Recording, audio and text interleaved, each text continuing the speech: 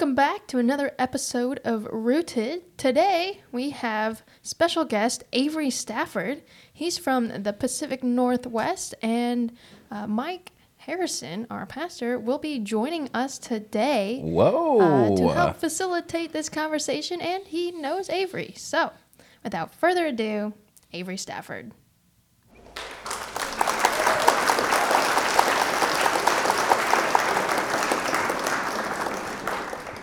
Stafford, can you speak?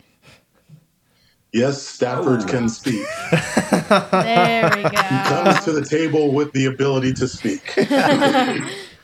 That's 1, 2, 3, 4, 5, 6, 7, 8, 9, and 10. Avery, and 11, if you could describe in great detail your breakfast today, what did you have for breakfast today? Well, I just walked upstairs with a beautifully brewed cup of illy coffee with some half and half and a few flakes of pink Himalaya salt. Oh, just a few. Just a few, not a lot. Not playing around this morning.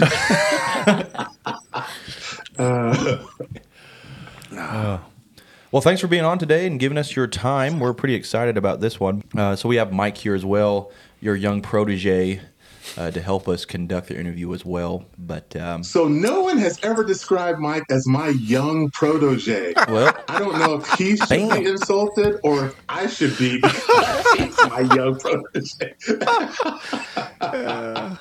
Right. Yeah. So Avery, we're going to start with an introduction, getting to know you. And Mike's going to lead you through that since he knows you better than any of us here. So, Mike Michaels, take it away. Yeah, so Avery, you and I met in seminary, Multnomah University, 2015. Yes, sir. And, yeah, man. I was in the dormitory because I was flying out for 2 weeks of residency at a time. Avery and Nina, his wife, were kind enough to host me. Facts. It was a mission of mercy. Oh, my goodness gracious. Yeah, your situation was a hot mess, man.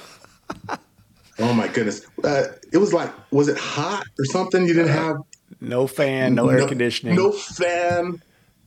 And the staff was mostly not there. Non-existent. On the campus. Oh, man. And there was something about linen and towels and stuff. You didn't have access to that kind of stuff. Right. Welcome to college. Oh, man, that was terrible. You know, I had talked to the powers that be about students coming in, and not necessarily about our cohort, but just in prior years.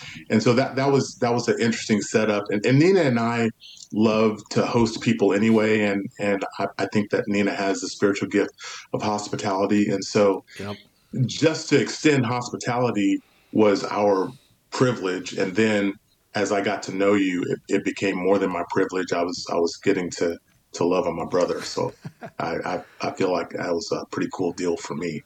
Well, hey, Avery, what I wanted to start with is I was always intrigued by your background. So let's start with, your formative years. Your dad, who, as I recall, is like a megachurch celebrity kind of in the Bay Area. Tell me all about, that life growing up in your household. Well, Dad was a preacher all of my life. He was the guy that when he said he was saved, he remembered what he was saved from. He was one of those guys. There's a lot of people that say they're saved, but they don't remember what they were saved from. Yet Dad remembers what he was saved from. He was the guy that when he walked down the street towards you, you took a deep breath and you crossed the street. He was that guy. I mean, in all seriousness, if you could smoke it, drink it, shoot it up, snort it, he did it all. And so when he said yes to Jesus, he was saved, right? Mm-hmm. I mean, we're talking about his soul as well as his life. Jesus saved him. So by the time that I came along into this world, Dad was already an associate minister for a church and changed his life around and was on the path to discipleship in Christ. And so I was born in Los Angeles. So my formative years were in Southern California, and then eventually from the 5th grade on, was in the Central Valley in California. But because Dad was a preacher, in the church fellowship that we grew up in, we called them gospel preachers. Dad was a gospel preacher. Because Dad was a gospel preacher, and because he preached for human beings, we moved around a lot. Mm-hmm. Meaning that your tenure only goes so far when you're preaching the gospel. So I've lived all over California. We did a short stint even in Tulsa, Oklahoma, where Dad grew up, and my grandmother was still living at that time. And so we got out of California for about 4 months just to give Dad a break, and ended up coming back to Central California. And so we've been all over the place. I remember when we were in the Valley, probably the best known town in the Valley is called Fresno. And Fresno is like a really small, big city, I guess you could say. Mm-hmm. I mean, a lot of crime, drug trafficking, all of that kind of stuff. I mean, it's kind of the place where the bad stuff happened. And Dad was connected to this television program called The One Way. Now, just think about the name of that, The One Way. I mean, that communicates everything that you need to know about our, doctrine and our perspective on ministry and church and all that kind of stuff. And it was cool because Dad was the only African-American pastor on this program. A lot of white dudes, brother, all over the Valley, with right. that perspective. And so he got all of the questions that involved race and color and all that kind of stuff. It was a call-in telephone show. Wow. In the mid-70s to early 80s. And people would call in questions, and there was a moderator that would take the calls over the air, and then 3 panelists. And Dad was usually one of the panelists. He probably did the show maybe once every 2 months, something like that. It always cracked me up when somebody brought the heat about color or race. And then the moderator would take a deep breath and say, "Well, Josh, you want to take that one?" Right. It was pretty funny. But because of that television show, people just endeared themselves to him. And he endeared himself to them because he shot straight from the Word of God. Mm-hmm. His answers were always Christ-centered. And so because of that, man, he built a lot of relationships among churches of all different sizes and different denominations. And so even though I didn't know the word collaboration, and I certainly didn't have a theology about unity in Christ, I watched it in real time because Dad was living it just as somebody that loved God and loved people. So it's pretty cool, man. Now, I know your dad, he passed away in the last few years. Yeah. The funeral was something, man. It was a packed house. Really? Yeah, people from the LA area all the way up to the Bay Area came to the Valley for his funeral. And it was quite the live testimony of his life. So with that strong a figure as a role model, a father, someone who shaped you, talk to me about, your development as a Christian into, your teenage and adult years and your family. Christian family, man. Strong Christian family with some pretty rigid boundaries. And when you've got rigid boundaries, that can produce some dysfunction, an impression that you're more holy and more perfect than you actually are. And that was kind of the deal with my family. It was always uh, church and Bible study and evangelism and fellowship ministries and potlucks. It's amazing how potlucks are cross-denominational. I've noticed that. I don't know why someone hasn't written a book about that. That's cross-racial, cross-denominational. We're gonna have to work on that. Right. Your next But book. anyway, Yeah. yeah, man. I I was a part of all of that. We were the family that before the doors were open, we were there to open them, and we were the last ones to leave. I said yes to Jesus at a very early age. I was baptized when I was 7. And I meant what I said when I said, I believe that Jesus Christ is the Son of the living God. It was real to me, and it was my faith. But faith, when you're living at home, can go untested. So for me, the moment that I figured out, all right, this is not just inherited faith, but it's my own faith, it was the first Sunday after I moved away from home. And I didn't have to go to church. And I got up and I got dressed and I went to church and I worshiped the Lord. And I still remember that moment when I thought, oh, I guess this is real to me. You know, I'm not just going to church because dad and mom are making me go.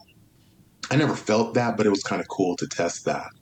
So just in terms of my spiritual growth, seeing Christianity, the walk of Christ modeled for me, I was very blessed to be raised in a Christian home. So that led you, I mean, all that shaped you in kind of being a minister. So talk about your education. Like, what did that look like? Talk about that journey. Yeah, I feel like I was ready for ministry before I went to school because I was going to the school of Josh Stafford every week.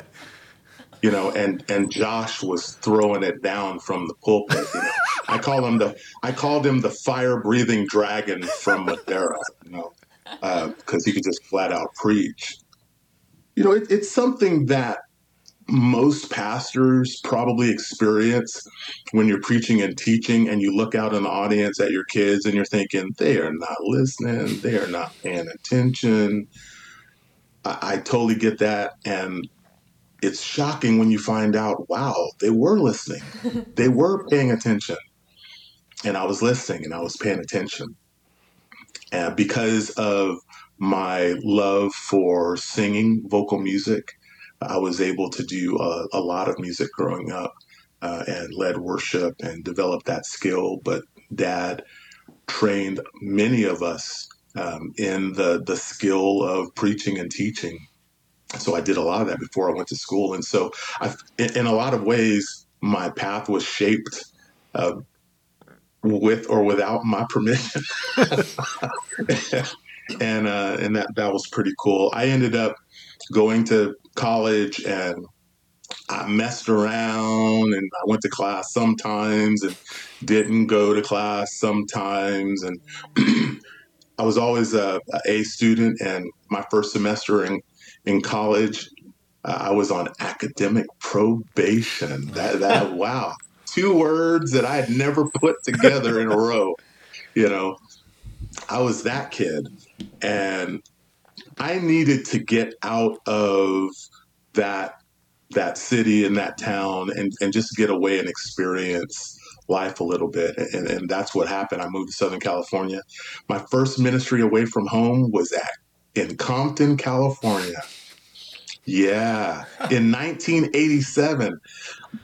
My wife reminded me later, Avery, you were straight out of Compton. I didn't even know it.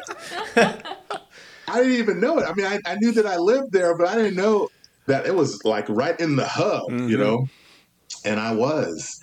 That was the experience of getting up to go to church. So eventually, I got married, had a baby, had one on the way, and decided I need to go back to school. So we packed all of our worldly possessions and moved to Abilene, Texas. And I went to school and got my bachelor's degree in Christian ministry at Abilene Christian University. And that just started the path. I already loved school. I loved the environment of school. I'm a lifelong learner, but the academic atmosphere, the academic environment is something that I love and thrive in. So that was pretty cool. It was unfortunate it was in Texas, but that's another story. By the way, I think they made the NCAA tournament in basketball last year. Yeah, man. Did you see that? That was crazy, right? Crazy.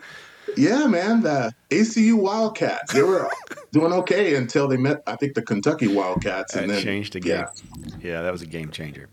So you end up in the Bay Area for a long stretch of your ministry before I met you in a seminary, and you were a worship leader there. Is that correct? Correct. I had, after I graduated from ACU, I was able to do youth ministry for a church up in Port Orchard, Washington. And we were there for about 2.5 years.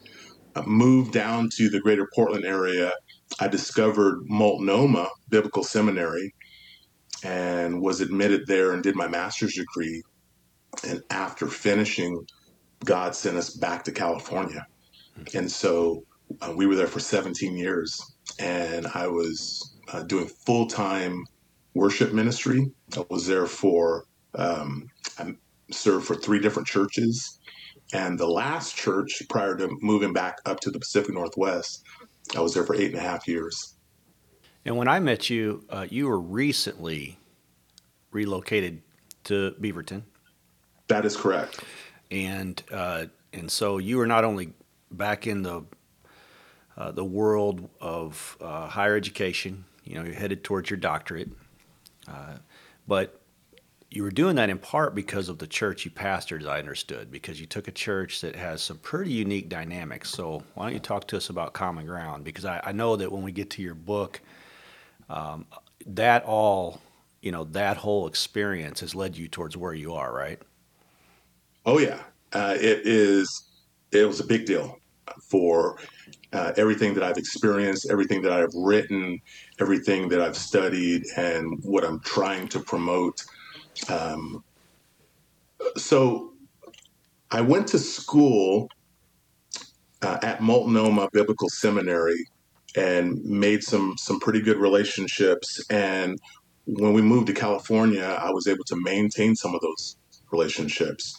And so when I discovered that Multnomah was going to lead a doctorate of ministry program, I thought, man, I love Multnomah. Let me find out more about it. Maybe I can do the program long distance from California. And I found out that the director for the doctorate of ministry program was a student at Multnomah when I was a student at Multnomah. And I was doing my MA and he was doing his MDiv. And I thought, oh man, I gotta call this brother. So I called him. We had a great conversation about the doctor of ministry program. And I asked him just in passing, look, man, if you know of a church that is looking for a pastor in the Portland area, let me know, because I'd certainly love to be considered for that. And I still remember a long silent pause, which in my experience, most of the time is not good. And I thought, okay, what's going on? And he said, do you know that the church that I serve as elder at, we are looking for somebody? And I did not know that. That was, I believe, 7 months before my first day as lead pastor for Common Ground Church. It is a crazy story. Every trusted mentor and friend and spiritual advisor that I had, every one of them said, yes, this is God's movement. Pack your bags. You're moving back to the Pacific Northwest. It was really, really cool. Now, Common Ground Church was the result of a church merger, basically. 2 small churches that came together to create Common Ground Church. Well, I'm kind of a for real guy, so I'm just going to call it like I see it. So some disgruntled Baptists in a small house church, predominantly white, merged together with a Bible church that was predominantly Asian American. The pastor of the Asian American church was the director for the Doctor of Ministry program, my friend Derek Tin. And the pastor for the other church was Tim Robnett. And Tim, my dear, dear friend, was a professor at Multnomah when I was doing my master's degree.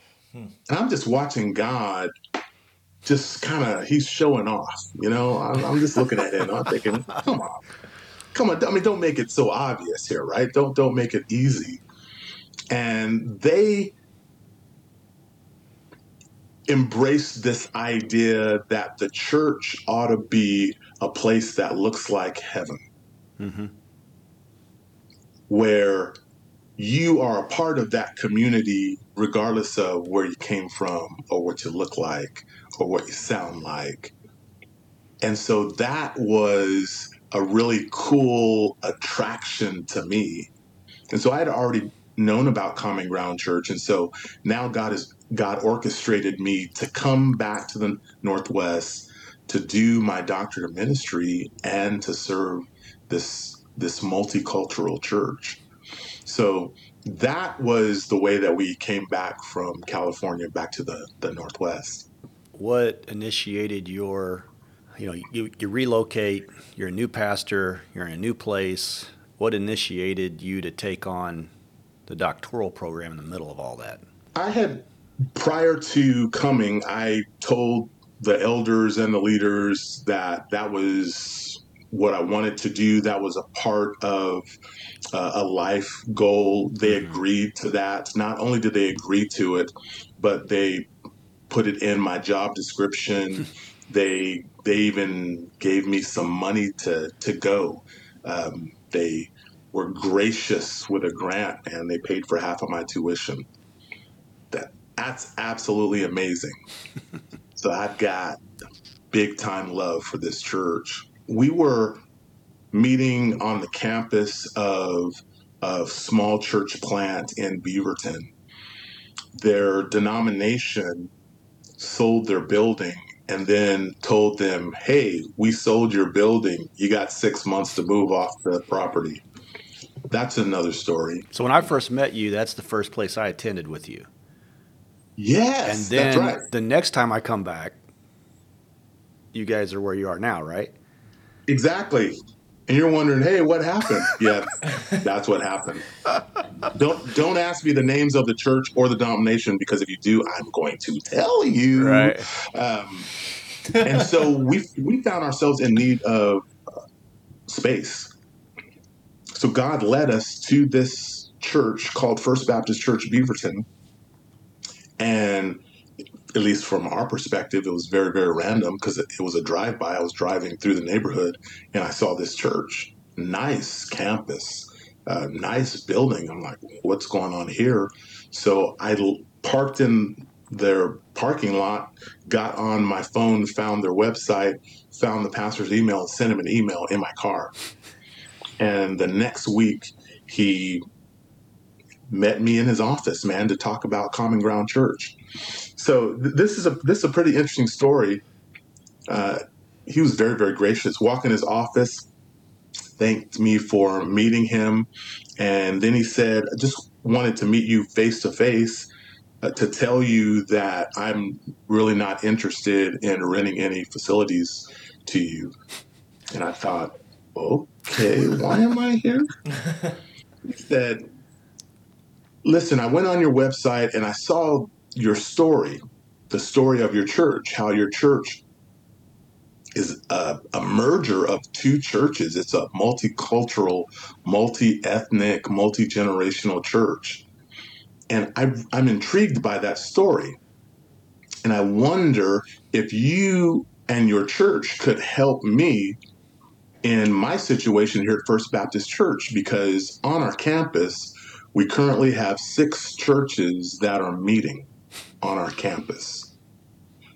6 churches. I said, what? He said, yeah. We've got 2 white churches, a Hispanic church, a Korean church, a Chinese church, and a Bhutanese church. Dude, I had to get on Google and look up Bhutanese. I'm like, what is that? Then I figured out, oh, they're from Bhutan. Yeah. He said, when I became pastor earlier in the year, the thing that intrigued me even more so than the church that hired me was the fact we've got all these different churches on this campus. It just seems to me like, wow, maybe we could do something together for the gospel. And we haven't been able to do it. We have tried and we have tried and we've tried. And so I'm intrigued that Common Ground Church, somehow two churches decided they wanted to do something together. Would you be interested in coming onto our campus, not really as renters, but just as a ministry partner, that somehow maybe you could model for the rest of us how to do this thing that we call unity? That was amazing and eye-opening. I'd never heard of such. And so we came on the campus for that purpose. And when we started in our cohort talking about our final papers and projects, it just made sense to me. I was trying to be, intellectual and philosophical and, and talk about gospel, church, and culture and all this kind of stuff. And I felt like God slapped me on the head and said, just look where I put you. Look where I positioned you. Maybe you should think about that. Maybe you should write about that. That's the reason why I wrote this book. That's the reason why I'm excited to talk about the ministry of collaboration, because God positioned us to be able to do that. Well, why don't I hand it over to these guys, since that was a beautiful segue, and let's talk about the book. Yeah, so when Collaboration Mirrors the Trinity is Avery Stafford's new book, and since you did beautifully introduce us to that, what is the driving force for you to write this book, and what is the purpose you want for people to get out of this book? Well, the driving force behind the book, I hope when people read it, they'll see the theological foundation for this idea of collaboration. Collaboration isn't the goal. Being one in Christ is the goal, and collaboration is the practice that helps us to be one. So what I wanted to do out of my experience on the campus of First Baptist Church Beaverton is now called Parkside Fellowship. So on the campus of Parkside Fellowship, our experiences, both positive and not so positive, effective and also fumbled balls, the challenges with relationships, the challenges with figuring out how to do things together, and questions like who's going to be in charge and which language is going to be the primary language, and are we going to meet during your time, or are we going to meet during our time? Are we doing this together, or are you leading it and we're really just coming to help you? All of that kind of stuff. That was the motivation for me to write the book. The theology, the theological foundation for what I talk about in the book is really based on the model of the Father, Son, and the Holy Spirit being one. And so the idea of collaboration mirroring the Trinity really is saying, if we are one, it'll be because we are one like the Father and the Son and the Holy Spirit are one. So that's really the impetus for writing the book and the title of the book. Yeah, and then you have the 4 rhythms of collaboration. Could you kind of go more in depth with what that is, how you came up with that design? Like in chapter 5, you have the pyramid design with, relationship being that foundation to trust, diversity, inclusion. If you could just walk us through that and what that means from your book and how that looks practically in your church, and what you would like churches to model that after. Let me end with the practical and Yes. Okay. backtrack and start with the theological, because I think it's important to understand that if unity becomes one of the trendy optional ministries for the church, then it becomes a soft suggestion. And, we've got plenty of ministry options to do. And I have come to the very strong conviction that unity in Christ should not be an option. Jesus never intended it to be an option. And I think that because most churches know about unity, but don't have any intentional practices about unity, then it's a strange kind of undefined conversation. And so it is reduced to events that we do every now and then, the Promise Keepers of the world, and what's the event where students go and pray around the flagpole, that kind of See you thing. at the pole. Yeah, see you at the pole, right? So we do the see you at the pole, and then we stay there for 20 minutes and we look at strangers around the pole and we turn around and we say, see you next year around the pole. So I start with Jesus. He is on his way to the cross. He's going to give up his life. He could have said anything. He could have talked about anything as he is on his way to the cross. But what he says is, I pray that they would be one. John chapter 17. Of all the things that he could talk about, because he knows he's going to the cross. He's already predicted it. He's already taught people about it. He's told his disciples, I'm going to give up my life. Usually when you see death coming, the things that you say, the things you're going to do, they're going to be important. They're going to be priorities. He says, I want them to be one. Them is my believers, those that believe in me. And he qualifies what he means by one. I want them to be one like I am in you, Father, and you are in me. That intrigued me, because when I've heard lessons about unity and being one, it really focused on we need to do stuff together. It really didn't talk about what it means to be one. We're experts on doing. We are poor at being. So how do you be one? Well, look at me and the Father and the Spirit. Model oneness after us. That intrigued me, man. I mean, that was powerful for me, and I couldn't get away from that. And so my question was, how can the church be one like the Father, Son, Holy Spirit? I was leading a communion time at Common Ground, and in preparation for that, I was trying to figure out where the Spirit and the Father were at the Passover meal. I don't know if you've ever thought about that, but when we do communion, we're all in on Jesus, and we should be. We absolutely should be. But where was the Father when Jesus said, take and eat, take and drink? Where was the Spirit? We kind of act like the Holy Spirit was behind the curtain waiting for Pentecost, so he could come through, and close the fire. I'm here.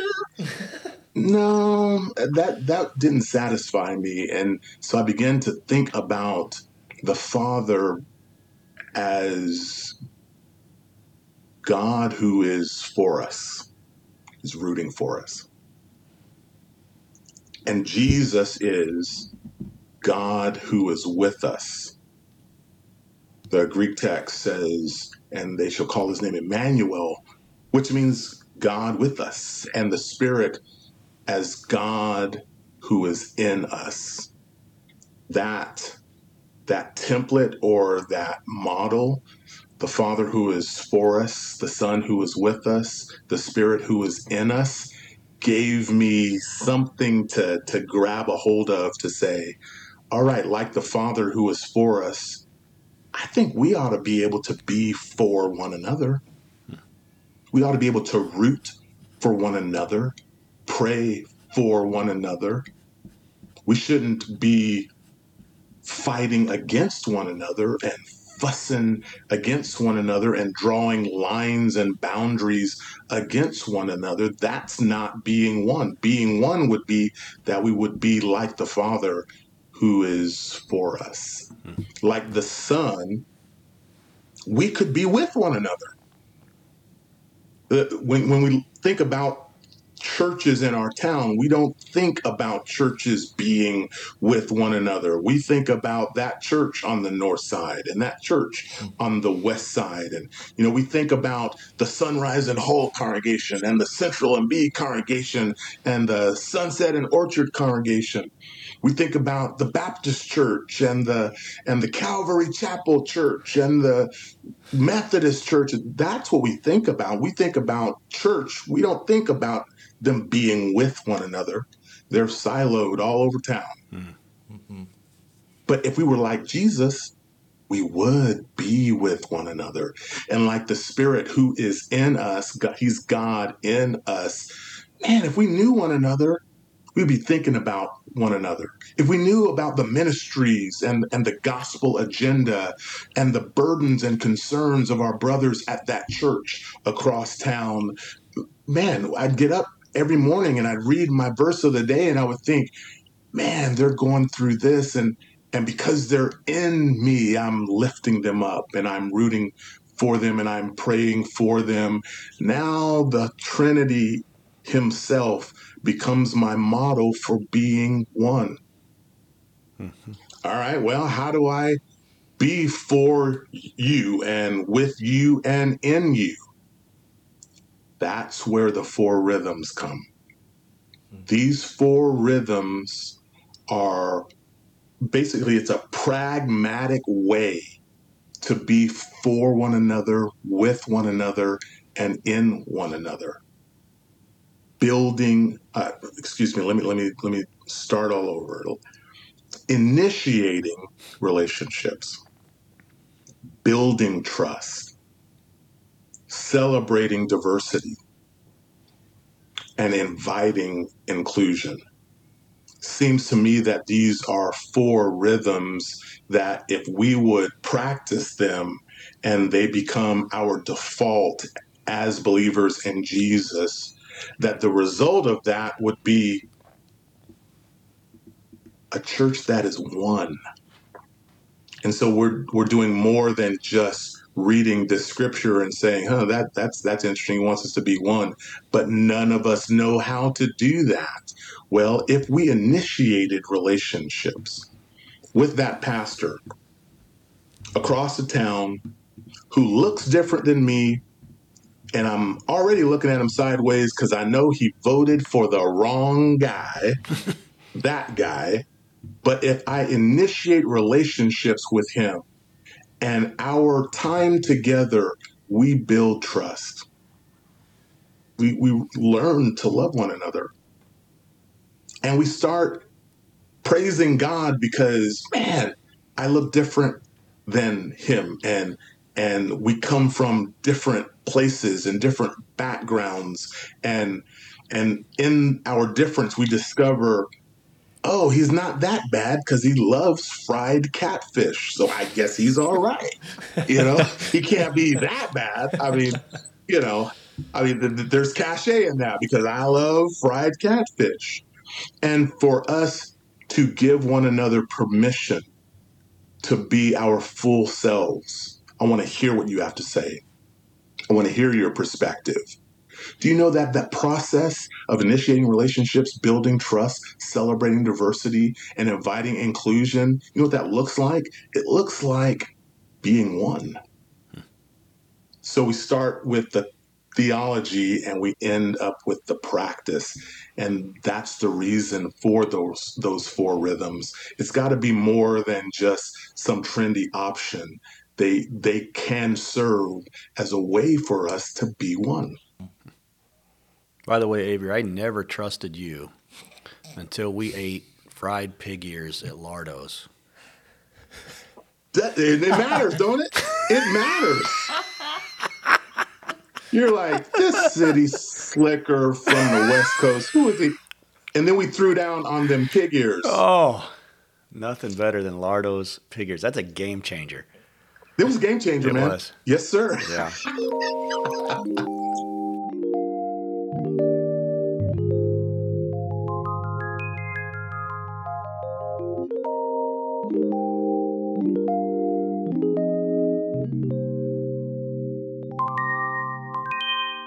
So that was the end of episode 1. We're going to continue this episode next week.